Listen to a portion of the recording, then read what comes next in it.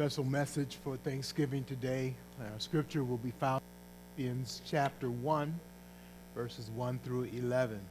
Philippians chapter 1, please turn there with me in your Bibles. I'll be reading from the ESV and ask you to stand with me and to follow along with me as I read. Philippians chapter 1, verses 1 through 11.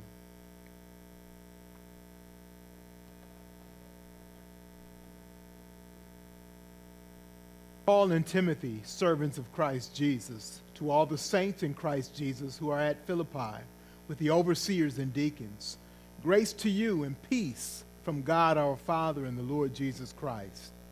I thank my God in all my remembrance of you, always in every prayer of mine for you all, making my prayer with joy, because of your partnership in the gospel because of your partnership in the gospel from the first day until now. And I am sure of this, that he who began a good work in you will bring it to completion at the day of Jesus Christ. It is right for me to feel this way about you all, because I hold you in my heart, for you are all partakers with me of grace, both in my imprisonment and in the defense and confirmation of the gospel. For God is my witness, how I yearn for you all with the affection of Christ Jesus. And it is my prayer that your love may abound more and more with knowledge and all discernment, so that you may approve what is excellent, and so be pure and blameless for the day of Christ, filled with the fruit of righteousness that comes through Jesus Christ, to the glory and praise of God.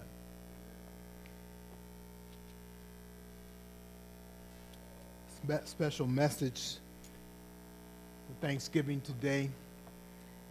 Chose this passage because it speaks of giving thanks, and Paul thankful for those around him in ministry. So I stand here today, I'm thankful for you. Thankful for those that God has placed in his work here, and thankful that the gospel is going out in so many places in this country and around the world. The gospel that saves souls, the gospel that alone gives hope to an individual, to a person, to any person. And we are thankful for Christ and his grace that's been poured out in our lives, that we might have benefit of the gospel by being saved and have the pleasure of taking that gospel out in our lives and with our lips to all those we come in contact with. Let's bow for a word of prayer, will you? Thank you, Father, for your many blessings. Thank you for allowing us to be here today. Thank you for allowing us to worship and to praise and rejoice in you today. Thank you, Lord, despite of our circumstances and surroundings and the things that are going on and things that would bother us or just impact us in so many ways. In spite of those things, our focus is on you, our joy is in you, our hope is in you, and you fulfill all of that hope in the Lord Jesus Christ. So we're thankful for what you have done in your Son, the Lord Jesus Christ. We're thankful for what you're going to do in our lives, and when you bring us into your kingdom in eternity. We're thankful for that. Now, Lord, we pray that you would minister to those who are hurting today, those who are grieving, those who are sorrowful, those who have discouragement in their lives for many reasons, that as we go through this life, Lord, there's many struggles that we encounter. May we learn, Lord, may we practice right now, placing those at your feet, knowing, Lord, that you care about us, that you are concerned with every detail in our lives, and that you fulfill our purpose. Help us to hide ourselves in you. Help us to trust in you, to fully trust in you, taking all of our burdens, all our concerns, all our anxieties, and throwing them at your feet, knowing, Lord, that you do love us and care for us. So we thank you for each one here today. We ask that your Holy Spirit might minister to us through your word and through our fellowship together, that you might be glorified. In Jesus' name we pray. Amen. And please be seated.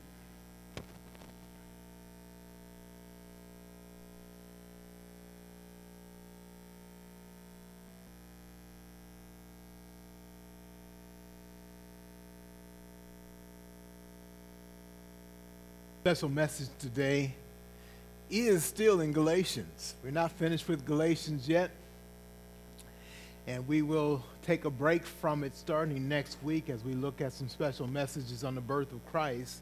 But today we want to focus on thanks, giving thanks to God. And we ask ourselves, what is there in Galatians that reminds us of what we have to give thanks to God? It is the Word of God, so certainly it's going to point us in the right direction. And so I've chosen to use the material that we've covered so far in Galatians as a point to emphasize thanks and thankfulness to God. And then next week we'll start a new series on a Christmas series on the birth of Christ.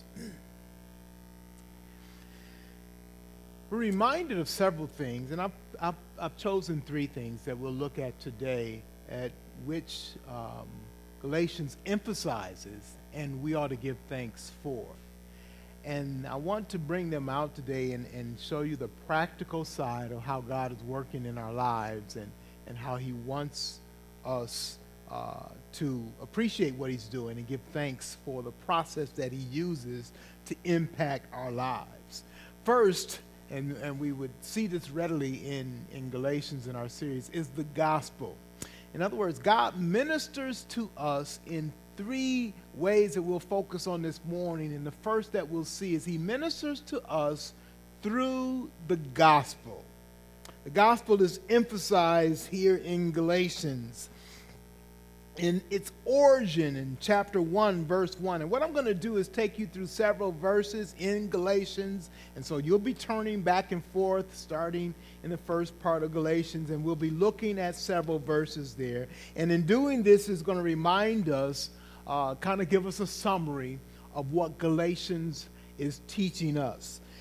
God ministers to us through the gospel first. He ministers through the gospel. We see that in the origin of the gospel, that it's of God and not of man. In chapter 1, verse 1, he says this, Paul, an apostle, not from men nor through man, but through Jesus Christ and God the Father.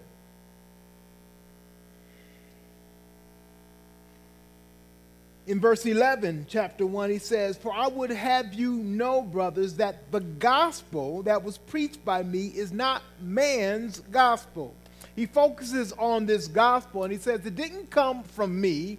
I didn't get my commission from man. It didn't come from any other man, but it came directly from God. And God is using this to impact the lives of people. He's doing that.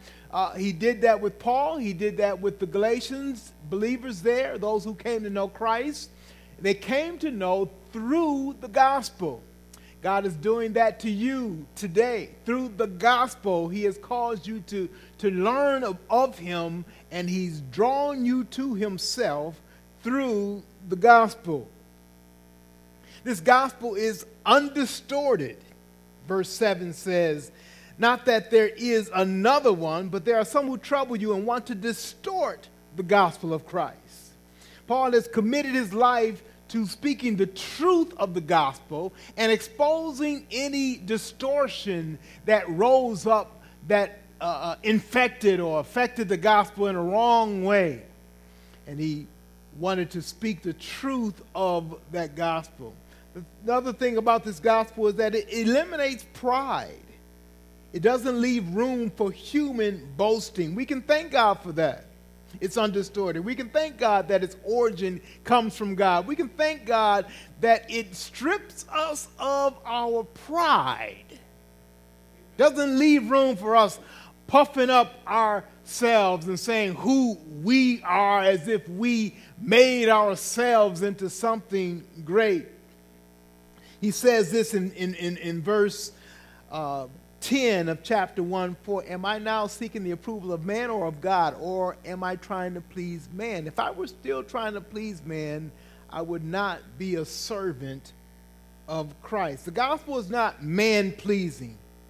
It doesn't appeal to man's pride to puff him up. You know, we hear a lot in the world that it's all about self-esteem. You need to feel better about yourself, as if that's the remedy to everything. It's not. It's not. It's not the remedy to everything. The gospel doesn't appeal to that way of human thinking because it doesn't make us great. In fact, the gospel tells us we're sinners. The gospel tells us that we're deserving of God's judgment. And so, you know, we were thinking man's approach. He said, well, you're not really that bad. We can fix you. We can work on you.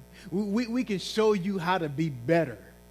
The gospel doesn't take that approach at all. It doesn't appeal to man's pride. It says, you are a sinner, I am a sinner, and I am doomed to God's judgment.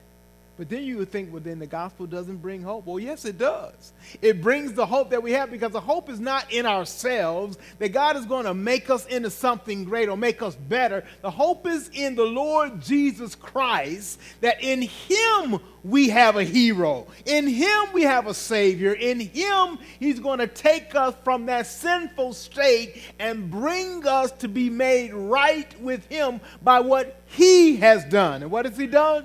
He's lived a sinless life. He died on the cross for our sins. He's paid for those sins. He's put those sins on himself, and he's paid for them himself. And he has therefore set those who believe in him, he has set them free based on what he has done, not what we have done. That's a very important distinction because this whole gospel that Paul was preaching, and this whole letter to Galatians says, look, you need to keep the emphasis on who Christ is and what he has done and what he has accomplished instead of what you got to do to be saved.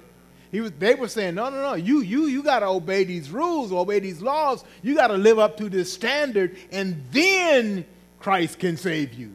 And Paul says, no, that's a distortion of the gospel. The gospel eliminates room for manful pride, for human pride in thinking. The gospel can be praised. We can thank God for the gospel because of its saving power. Its saving power. I want to talk about two parts of that. First of all, its transforming power, or the act of transforming. It takes us and completely transforms us. We can see this in a couple ways. Look at what he says in verse 15. But when he who had set me apart before I was born, and who called me by his grace, was pleased to reveal his Son to me. Paul is saying the experience that I have is that God turned me around. He revealed himself to me, and he changed me. And then others could see it. Look at verse 24. He says, they glorified God because of me. He said they saw the change in my life. Look at verse 23. They only were hearing it said, he who used to persecute us is now preaching the faith he once tried to destroy, and they glorified God because of me.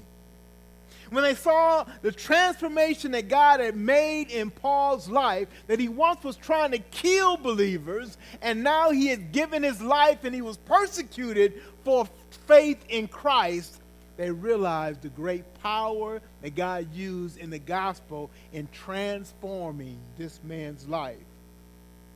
And he's doing the same thing today. He's working to transform our lives.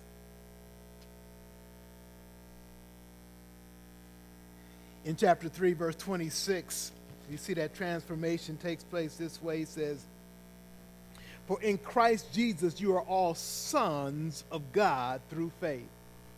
He's made us sons of God. He's made us his own children. He's transformed us to be outside of his family, and now he's made us to be sons of God through faith in Jesus Christ. What does this mean?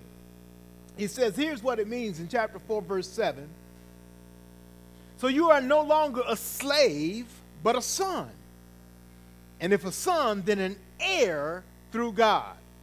Heir means that you have an inheritance that's coming to you from someone who's left it from you that you're related to. You're not related to them. You have no right to it. But God says, because you are my son, I leave for you an inheritance. I have a rich store for you, laid up for you, that is yours because you're a son. I've made you a son. So we see that. And then in verse 28 of chapter 4, he says this. Now you, brothers, like Isaac, are children of promise. You're children of promise. You get that through faith in the Lord Jesus Christ. In other words, you are children to whom God has made a promise to. And that promise is fulfilled in the Lord Jesus Christ. You're children of promise, and that has transformed our lives. The second thing I want to see about this saving power, not only is it we see the work of transformation, we see the work of what I would call transfer. He has done a transfer he's made a transfer operate in this so that we would gain what we don't have when we would lose what we're condemned by. He says in chapter 2, verse 19, let's look at that. Galatians 2:19, for through the law I died to the law so that I might live to God. To the law, or through the law, he says, I died to the law so that I might live to God. What does he mean? Well, he explains it in the next verse. I have been crucified with Christ. That's how I died to the law. I've been crucified with Christ. What does that mean? It says, see, the law will condemn me, but instead of it condemning me, Christ took the condemnation for me. He took my judgment. He went to the cross and he paid the price for those who have violated the law, which would be me. And all those who would trust in him get the benefit of that price paid. He says, so in that sense, through Christ, I've died to the law. In other words, the law condemned me and put me to death. But once it executed you, you're no longer in line for judgment. You're free. But it didn't execute me, it executed Jesus in my place. There's a transfer that was taking place. Jesus took my place that I should have been the one condemned, but he took my sin and on the cross paid for my sin. He transferred himself in my place, and he took my sin upon him, and he paid for my penalty, and now I am set free. Now, what happened to Jesus? Well, he died, but it didn't end there. He rose again, so now he is victor over death, and I worship him because of that. He paid for my price, he suffered the penalty, and he lived again as a result. So he says here in verse 20, I have been crucified with Christ. It is no longer I who live, but Christ who lives in me. It's as if I died on the cross, but God gave me new life, and that life now is for Christ, not for myself. It's for him. It's for his glory. I belong to him. If you are a believer in Christ, you didn't just trust in Christ and then walk away. He says, oh, no. You're mine. I paid for you. You belong to me, and your life is mine. You don't just do what you want to do. Your life is now all mine, and that's a good thing. Because if it was yours, you'd mess it up again. You know, it reminds me of people who go through these transformations. I like to think of it with the houses. People get a house that's totally fixed up, right? And they love it. They rejoice. Oh, look at the kitchen. It's all renovated. It's all clean. It's beautiful. It's been decorated, you know, with style and taste. And everything in it has been touched. You say that's good. But as soon as I bring me and my family all in it, or as soon as you bring you and your family all in it, and live in it for a while, something happens over time. Right? Sometimes it ain't that long of a time either. it just starts to go down. Right? It gets dirty. It gets messed up. Stuff stops working like it should. And it ain't like it used to be. So that transformation that, if it's given to us, we mess it up again after a while. But Jesus says, look, I've given you life, and now I am going to live in you. Won't be any messing it up again, because it's my word. I've been crucified with Christ. It's no longer I live, but Christ who lives in me. The life I now live in the flesh, I live by faith in the Son of God who loved me and gave himself for me. So we see this transformation, and we see this transfer that operates in the gospel, that Christ took on our sin and gives to us his righteousness. Chapter 3, verse 13 speaks of that again when it says this. Chapter 3, verse 13. Christ redeemed us from the curse of the law by becoming a curse for us. He took on our sin and paid for it. And so we see this gospel. We see the origin. We see that it's undistorted. We see it eliminates pride. We see its saving power, that it transforms and that it transfers to us what we could not ordinarily have. And we see its grace as its identifying trait. It's grace. We're reminded of this all through Galatians. In chapter 1, verse 6, he says this, I'm astonished that you are so quickly deserting him who called you in the grace of Christ. I think sometimes we see this word grace and we just kind of look over it because we become so familiar with it. He says that these individuals were called through the grace of Christ. They were called in the grace of Christ. This grace is this identifying trait of this gospel. In other words, this gospel is something that I do not deserve, but God gives me out of his grace. Not something I can earn for myself, but it's something God graciously gives me. It can only come from God. I can be thankful for this aspect of grace. Let's explore this a little bit. In chapter 2, verse 16, he helps us understand this grace this way. Verse 16, yet we know that a person is not justified by works of the law, but through faith in Jesus Christ. Grace is this absence of any prideful gaining of something. We can't gain it through our own work and through our own doing. So a person is not justified by something they do, but through faith in the Lord Jesus Christ. Brings out that aspect of grace. He goes through there again in that same verse, because by works of the law no one will be justified. And so this salvation is completely by grace. God gives it. You can't earn it. You can't work for it. God gives it, and he gives it freely to those who trust in Christ. This grace extends to us even when we don't deserve it. In chapter 3, verse 8, would you look there for a moment? It says, and the scripture, foreseeing that God will justify the Gentiles by faith, preached the gospel beforehand to Abraham, saying, in you shall all the nations be blessed. It says the scripture, foreseeing that God would justify the Gentiles by faith. Speaking of faith, says this is the means by which Gentiles, those who weren't Jews, are going to come to know God. And it's not going to be by something that they do. It's going to be by them trusting in Jesus Christ. It's amazing to me that through the Old Testament scriptures, it says the scriptures, it says there, the scriptures foreseen, the scripture knew.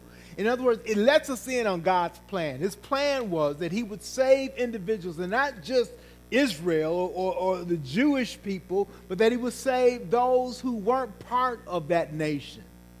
God has always had in his mind that his grace would reach out to others, those who were in essence excluded from partnership with him, excluded from relationship with him. But he opened the door for them. That's grace. He opened the door to them, and that's always been a part of his plan and his purpose. And the scriptures kind of just let us in on it when he gave his promise in Genesis chapter 12. It says, through Abraham, all the families of the world would be blessed. In other words, people from every nation will be able to be a part and related with God because God was exercising his grace that would impact me and you. So we see that God ministers to us through the gospel that Galatians emphasized. I want to ask you, have you been impacted by the gospel? And is it something that you are showing your thankfulness to God right now for? As you come into worship today, what should be on your mind? I think when we come to church, our minds should, too often it may be on the practical things that we have to do. I have to get ready out. Maybe I'm singing in a choir, or maybe I'm teaching in Sunday school, or I make sure I got my family and my kids all together and everybody's dressed and ready and all those things. But what ought to be going through your mind, and what you have to train your mind to focus on? I am here to worship God. I am here to give thanks to him for what he has done for me, to learn more of him so that I can give him more praise and more thanks. And I'm here to live out this thanks in him. I'm here to let it show. We used to sing a song when I was a kid. This little light of mine, I'm going to let it shine. I'm here to shine, to give glory to God. And our focus ought to be there as we come to worship and to praise God. God ministers to us through the gospel. He saw that we were lost sinners. And he brought the gospel to us. And then he opened our hearts. And he brought life within us. And I think it's three aspects of there that we look at. We've looked at this gospel. And God used the gospel to bring this change in our lives. But he also uses a human being to present that gospel to us. So the second aspect I think we can give praise to God is we praise God because he ministers through the gospel. But we also praise God because he ministers through his people that present the gospel to us and what I call confronting human relationships. Certainly we see in Galatians a number of confrontations that God intended for human beings to have to further the gospel. You see, you can just lay the gospel out, but some human being has to speak, has to preach that gospel to impact your life. Somebody had to remind you so that it wouldn't just go right over your head. See, somebody had to come and speak it. It's like somebody planting a seed. That it wasn't just a random planting, but it was planted and God brought that seed to life. He used somebody, a human being, to put that seed there in your life. Now, as we look at our own lives, you perhaps remember how the gospel was shared with you. Or maybe you're in an environment that it was shared so often you may not be able to identify one single individual, but it was several people perhaps that helped you see that gospel, made it plain for you, laid it out for you so that you could understand and embrace this gospel. We see that. Now, when I speak of the gospel, we're not just talking about the ABCs of Christ's birth, his death, and his resurrection. Certainly it includes that. But when it says in Galatians that God foreseeing, or the scriptures foreseeing that God would justify the Gentiles, it's saying that God had in mind all the way through the Old Testament his plan for bringing salvation to his people. In other words, all of this is the gospel. All of his word shows his purpose and his plan to save individuals.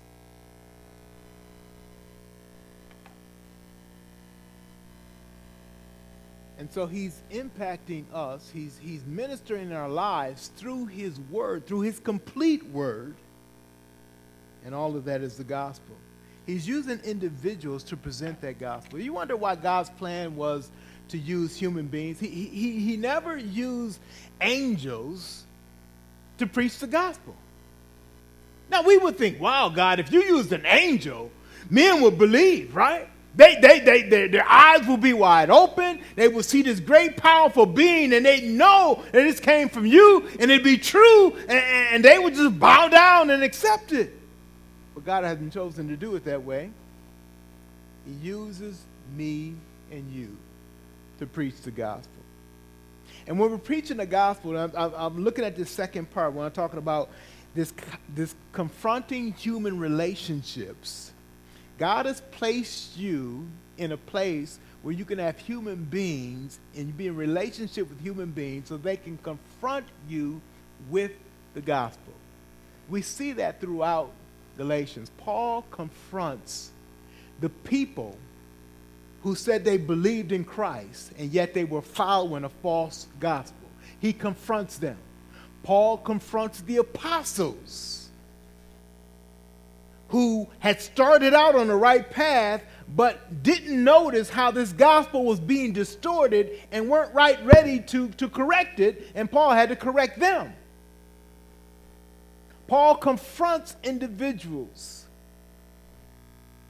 Let me tell you something in a practical way. We live in this COVID environment, right? One of the first things that they tried to do was shut down churches. You remember when it happened? First it's like, okay, no groups bigger than 50. Then when like 14 to 10. Like, how are you going to worship when you're restricted to 10 people? And what was the sense? And right away I said, now this is just foolishness. We can all go to the grocery store and there's hundreds of people there. And we can do that every day, but we can't come to church and worship.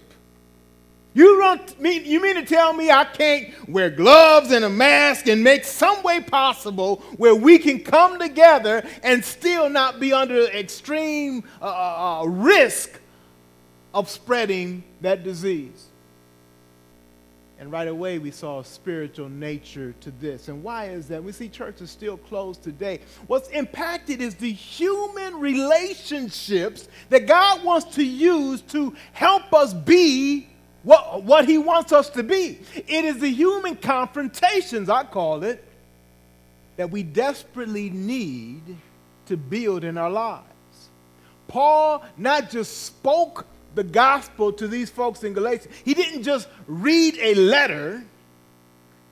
He addressed individually and personally Peter and confronted them with the gospel and continued to confront them with the gospel.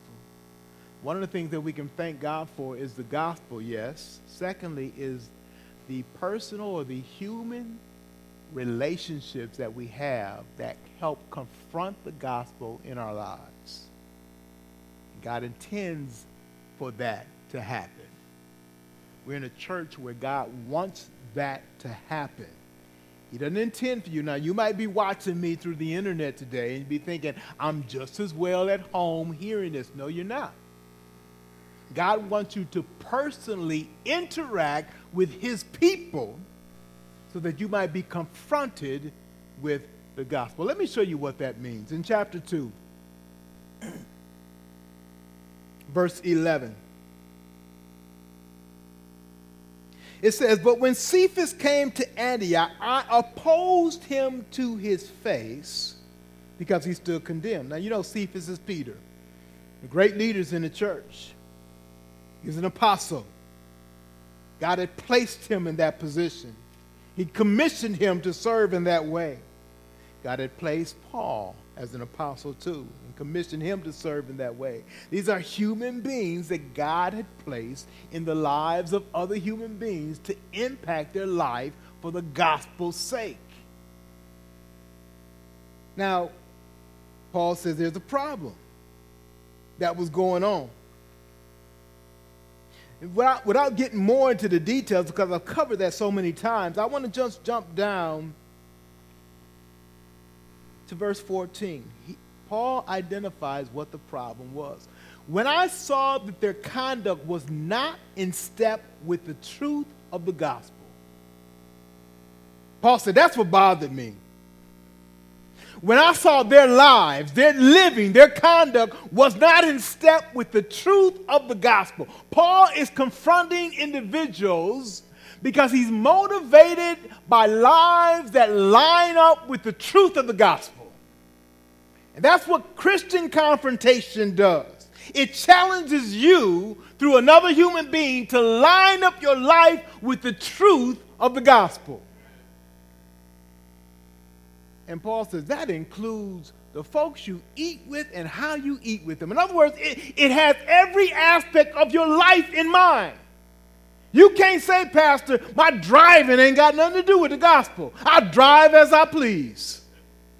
You can't say that. You can't even say, Pastor, my eating has nothing to do with the gospel. I eat when I want, as I please. I eat as much or as little as I want or as I please. No, you don't.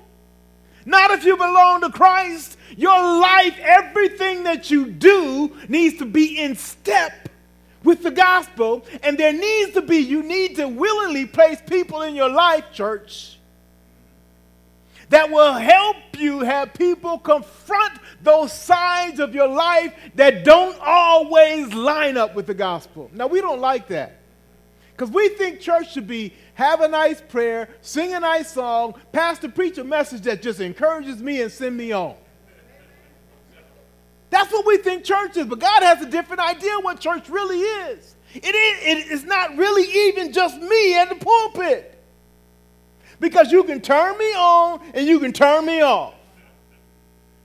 But you don't just come in here for this. You come in here to interact with God's people and them to be in your business, for them to be in your life, for them to be a part of you. That's why people reject God's plan. They want to come to church, but they want to go to a big church. Now, I ain't saying something wrong with a big church. This is what's wrong. They want to go where ain't nobody know them or involved with them. It's all right when you're a visitor, but you come in a few times and we get to know you and we get to talking about how you really live. Folks don't want that. But they don't want God's plan. They don't want God's purpose. Paul says, look, I'm interacting with you for the sake of the gospel. I don't want the gospel to be distorted, and I want your life to line up and to be in step with the gospel. So God called you, God called me to interact with one another, so that we confront those sides of us that ain't lining up with the gospel. And we should be thankful for that. We should be thankful for the gospel. We should be thankful for human relationships that God would have us develop that confront the gospel with us, confront us with the gospel and calls us to line up with the truth of the gospel.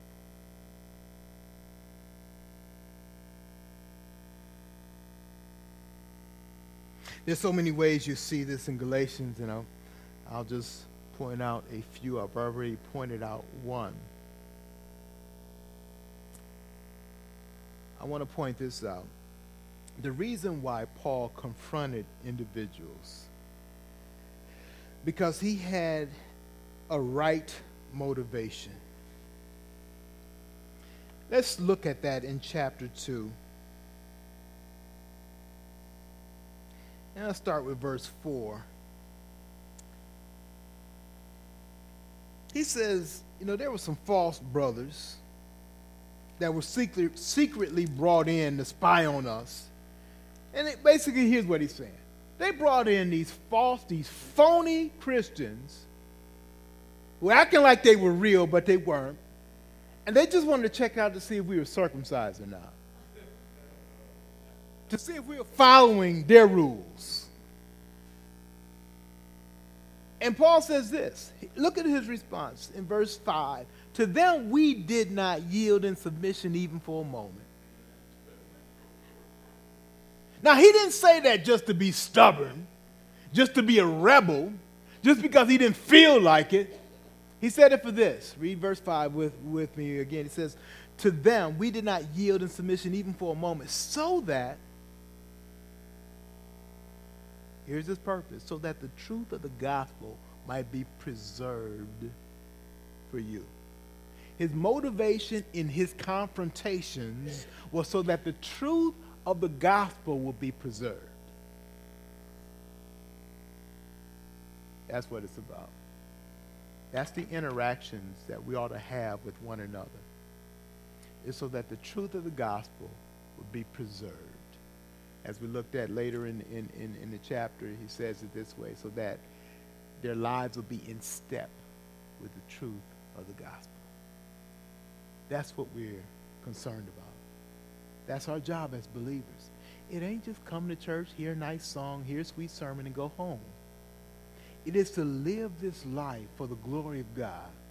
And in our living, to be so connected with each other that that burning fire and desire spreads amongst us, and that we encourage, yes, but challenge also each other to line up with the truth of the gospel.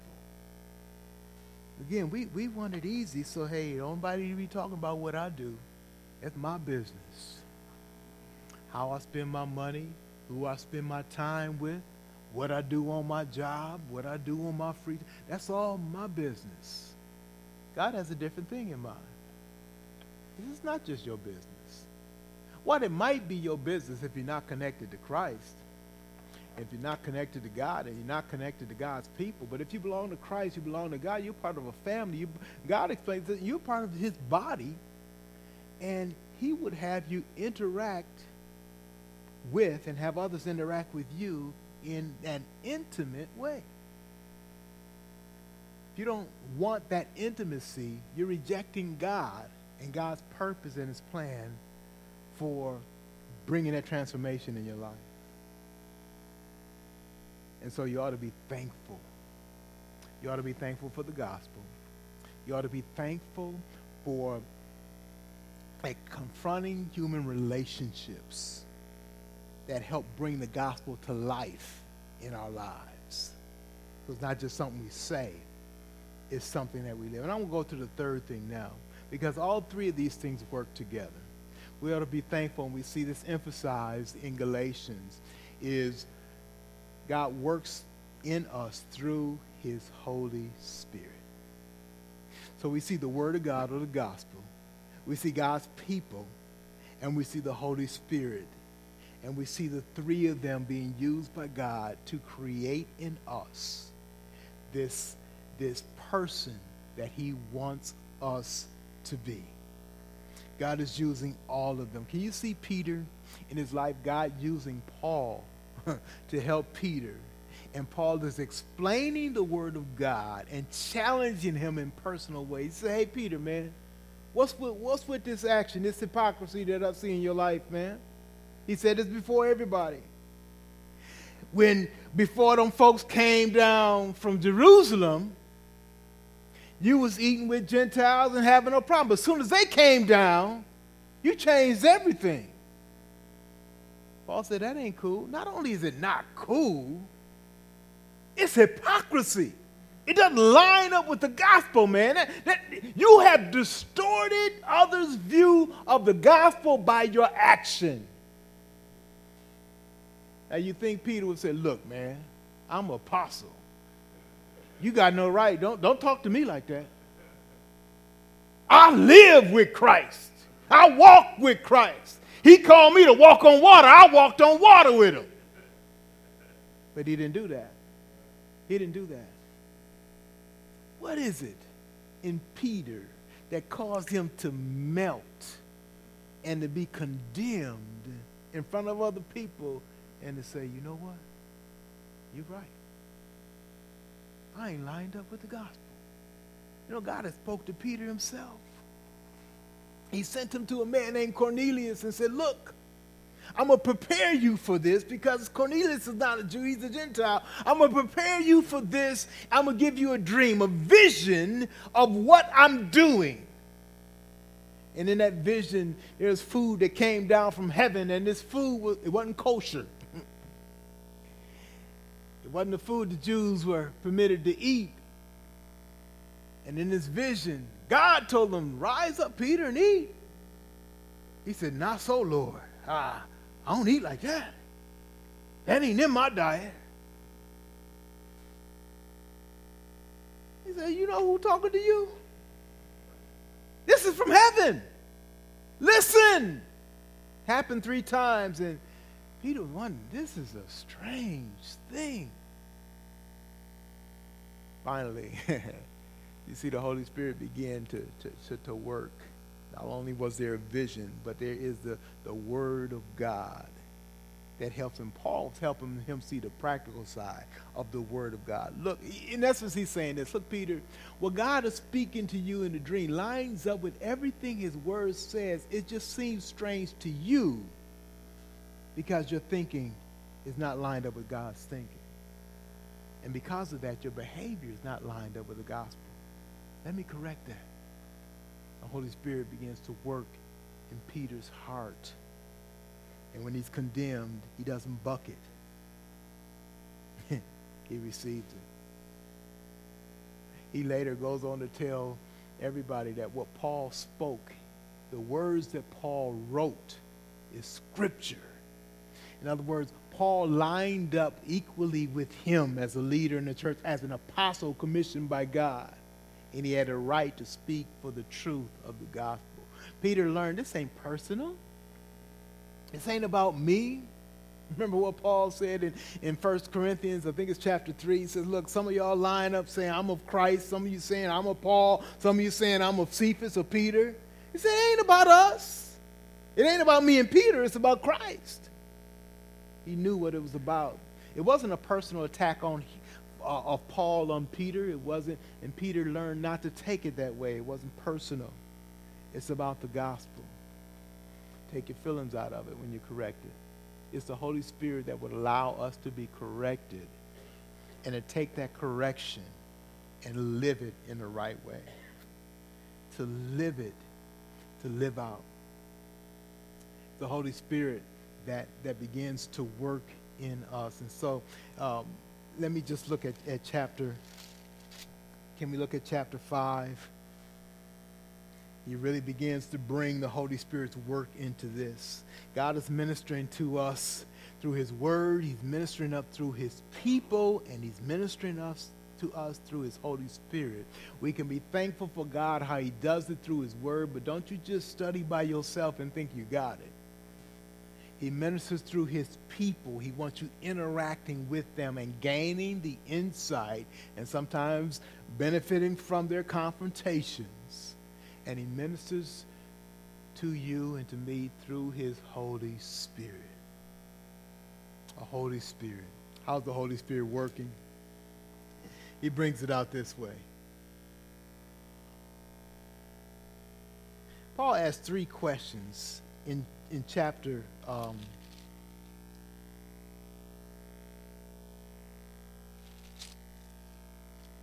actually I want to look at chapter 3, Galatians 3.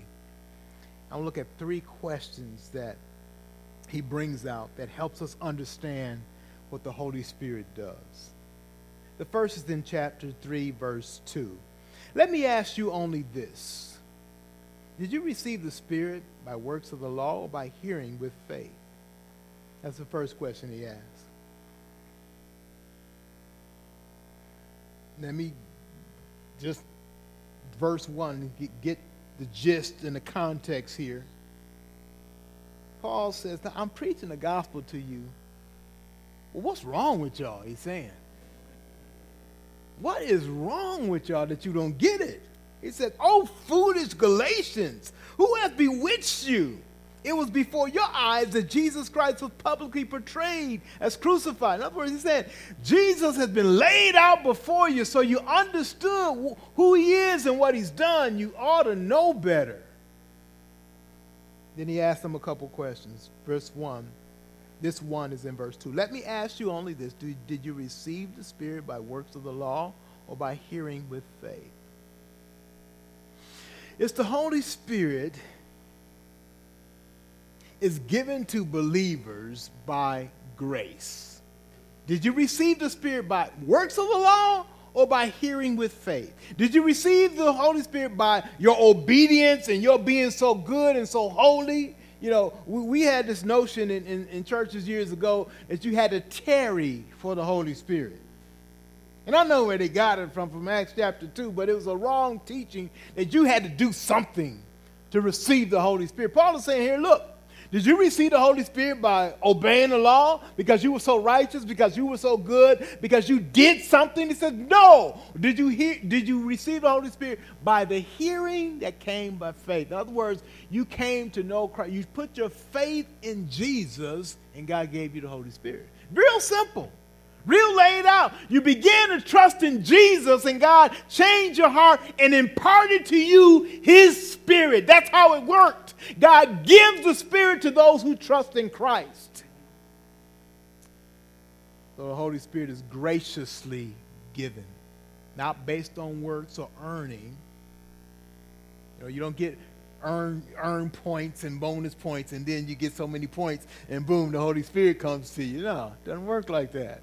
Those who are born again are given the Holy Spirit. And he reminds them of that by asking that question. Next question is in verse 3. Are you so foolish? Having begun by the Spirit, are you now being perfected by the flesh? That's the next question. Having begun by the Spirit, so he answers the first question, says, no, you got your start by the Spirit, not by you obeying the law, but by God giving you, without you deserving it, the Spirit. And having begun by the Spirit, are you being perfected by the flesh? Another word for perfected we often use is matured or developed. Are you being matured or growing or developing through the flesh, or is it the work of the Spirit? In other words, the Holy Spirit not only gives life to the believer, imparts the believer, he sustains the believer. He keeps you. You are being kept not by your power, but by the Holy Spirit. That's why when me and you mess up and we feel so bad and we feel so guilty, we can come to God and say, God, thank you for your forgiveness, that your imparting me wasn't based on me never sinning again or being absolutely right. It's based on me being your child. And I thank you for that. Are you being perfected by the flesh? Is your self-effort?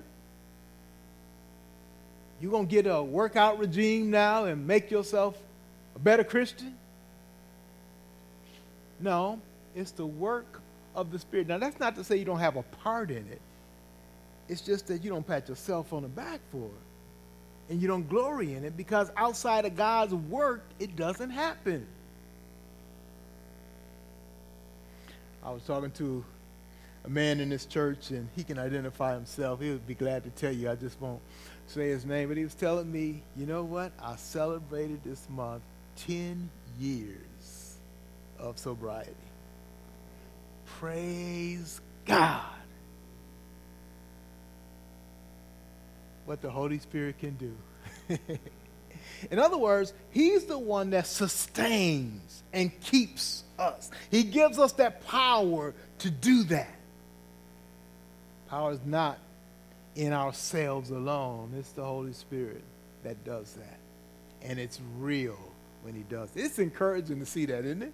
Throughout the Holy Spirit, listen, there is not a challenge that he can't meet in our lives in terms of resisting sin and being what God wants us to be. He's constantly working on us in that process. So we can thank God for his work in the Holy Spirit. But when we look at that, we need to see that it's always coupled together.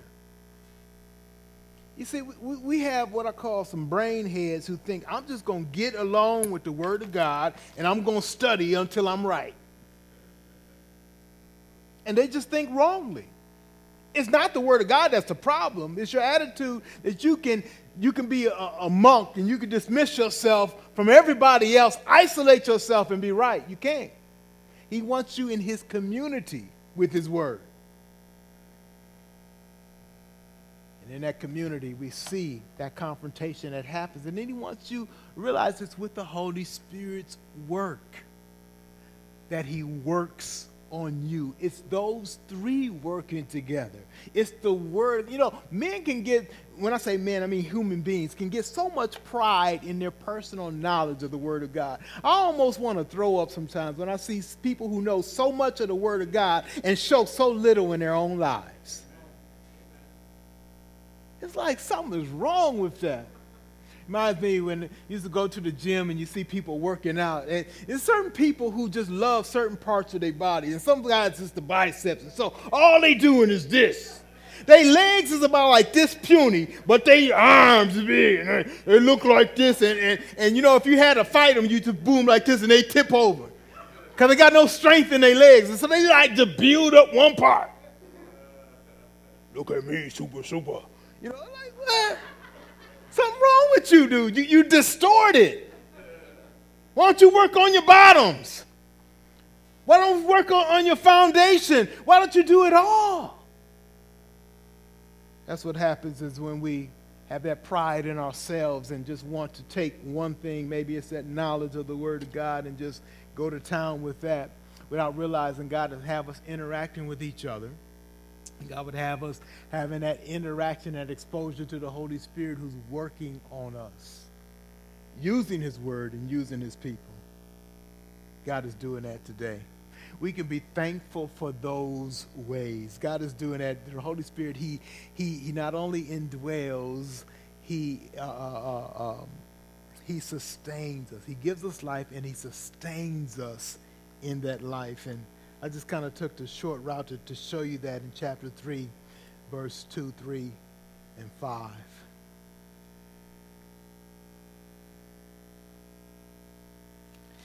In chapter 5, we see the work of the Holy Spirit. He says in verse 16, walk by the Spirit, and you will not gratify the desires of the flesh. Notice, he doesn't just say, read your word and you'll be all right. Reading your word is important. He says, but you got to walk. You talk that talk, you got to walk the walk. And it's the Holy Spirit that gives you the power to do that walk. So it's not just loading up your brain with Scripture, but practice, exercise it, live it out, do what the Scriptures say. And that's where the fellowship of believers come in. You know what we do when we look in the mirror? We do one or two things. We'll look at all of our good spots. We pose, right? I know I look better this direction, so that's how I'm going to look in the mirror. But when our other brothers and sisters come around, they seeing us 360. You ever go in one of those stores and try on a suit or a dress, and you get in that mirror, right? You all know what I'm talking about. You go, you think you look good, you go, ooh, man. My hair in the back needs some touching up. Well, I didn't know I had that much gray. You know, oh, my stomach's sticking out a little, my butt's sticking out. Oh, right? You see it from a different angle instead of that one that you flatter yourself with. And so your brothers and sisters around you give you a well-rounded view. That's for your good. It's not just to make you feel bad. It's for your good. So he says, walk by the Spirit. Not just read, but walk. Walk. Not just go to church, but walk. Walk by the Spirit, and you will not gratify the desires of the flesh. And then kind of skip down a little bit. He says, verse 22, the fruit of the Spirit. That which the Spirit produces in your life. You can go to John 15, you can see that Jesus says, you have to abide in him. And when you abide in him, he's going to produce through you fruit. The Father's purpose is that you produce fruit, much fruit. This is what the Holy Spirit is doing. He's producing fruit in us. He gives us a picture of that fruit. And then he says something at the end of verse 23. Against such things there is no law. He's saying this. There is no law that can produce that fruit. There is no law that can produce that type of fruit. Say it again. There is no law that can produce that kind of fruit. It's the Holy Spirit that produces that fruit. So Paul is sum up and saying, look, is it your adherence or keeping the law that brings this godly life in you? Or is the Holy Spirit? Now, you can notice at the end of the chapter, he's like throwing it at him. He says, look what he says in verse 25. If we live by the Spirit, let us also keep in step with the Spirit. Let us not become conceited, provoking one another, envying one another. There's a hint that that's what was really going on. Except when the Holy Spirit ain't working there, you see the ugliness there. In other words, you see what the law, you see what the flesh produces. It can't produce the Holy Spirit fruit. Only the Holy Spirit can produce that.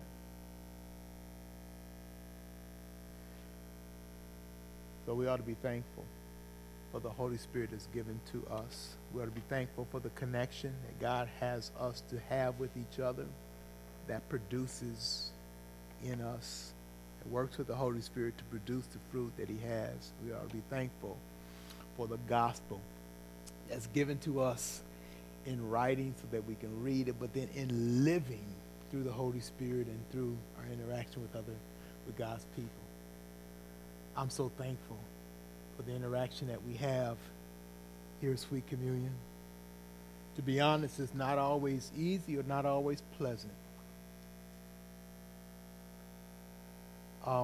We don't always know how to correct each other properly. It doesn't always come off right, does it? Some are offended when that happens. That's part of the process. The Holy Spirit helps us to understand as we practice more and more how to do that. Just like if I give myself, I can get better and better at preaching. I know you're praying for that.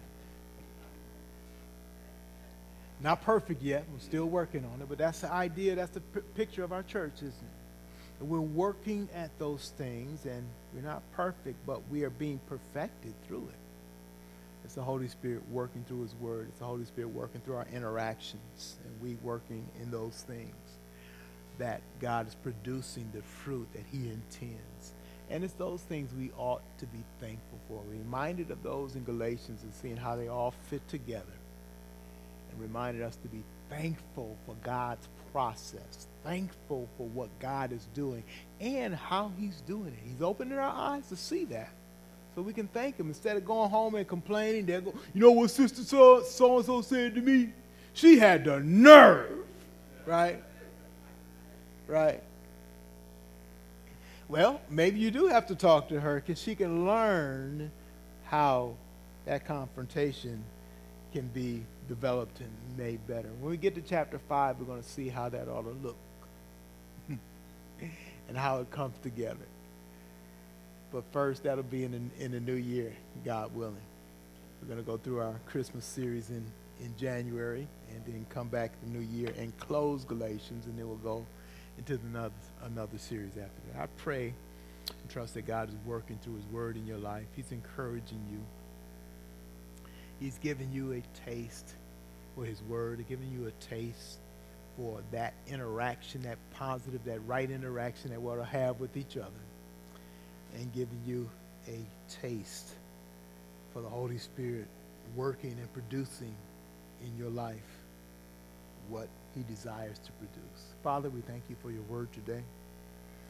We pray, Lord, that you would bring fruit from your word. That is someone here that is now being prompted to trust in Christ, that you would encourage them, help them to see Jesus as the only Savior. There's none other. There's none other needed. There's none other given. We pray that we might trust, that that person might come to trust in Christ today and let me or let someone else know so that we can prepare them to be a part of this group of believers, the relationships that we have. Then I pray, Lord, for each member here, that we would yield ourselves to your Holy Spirit and yield ourselves to each other and be used of you to bring glory to God the Father. I thank you for the Holy Spirit. I thank you how he works in each and every one of us. Because of the Holy Spirit, Paul could confidently say that he knew that those he was talking to would come to understand the truth of the gospel and they would have their lives turned around by it. His confidence was there because of your work, because of your Holy Spirit. So I thank you for that process. Help me as a pastor, Lord, to be what you intend for me to be. Help me to grow. Help me to learn. Help me to work out, to bear the fruit that you want me to bear and to input into lives that you want me to input into and to receive the input you have from others. I just pray that you would work these things out, that you would grow this church, that you would challenge our hearts to walk in obedience to the gospel and bring glory to you in spite of our circumstances in the present, with the COVID, with the unrest that we have, with the recent political elections and all that's not good. That you'd help us to shine as lights, the glory of Jesus Christ. We pray this now in Jesus' name. Amen.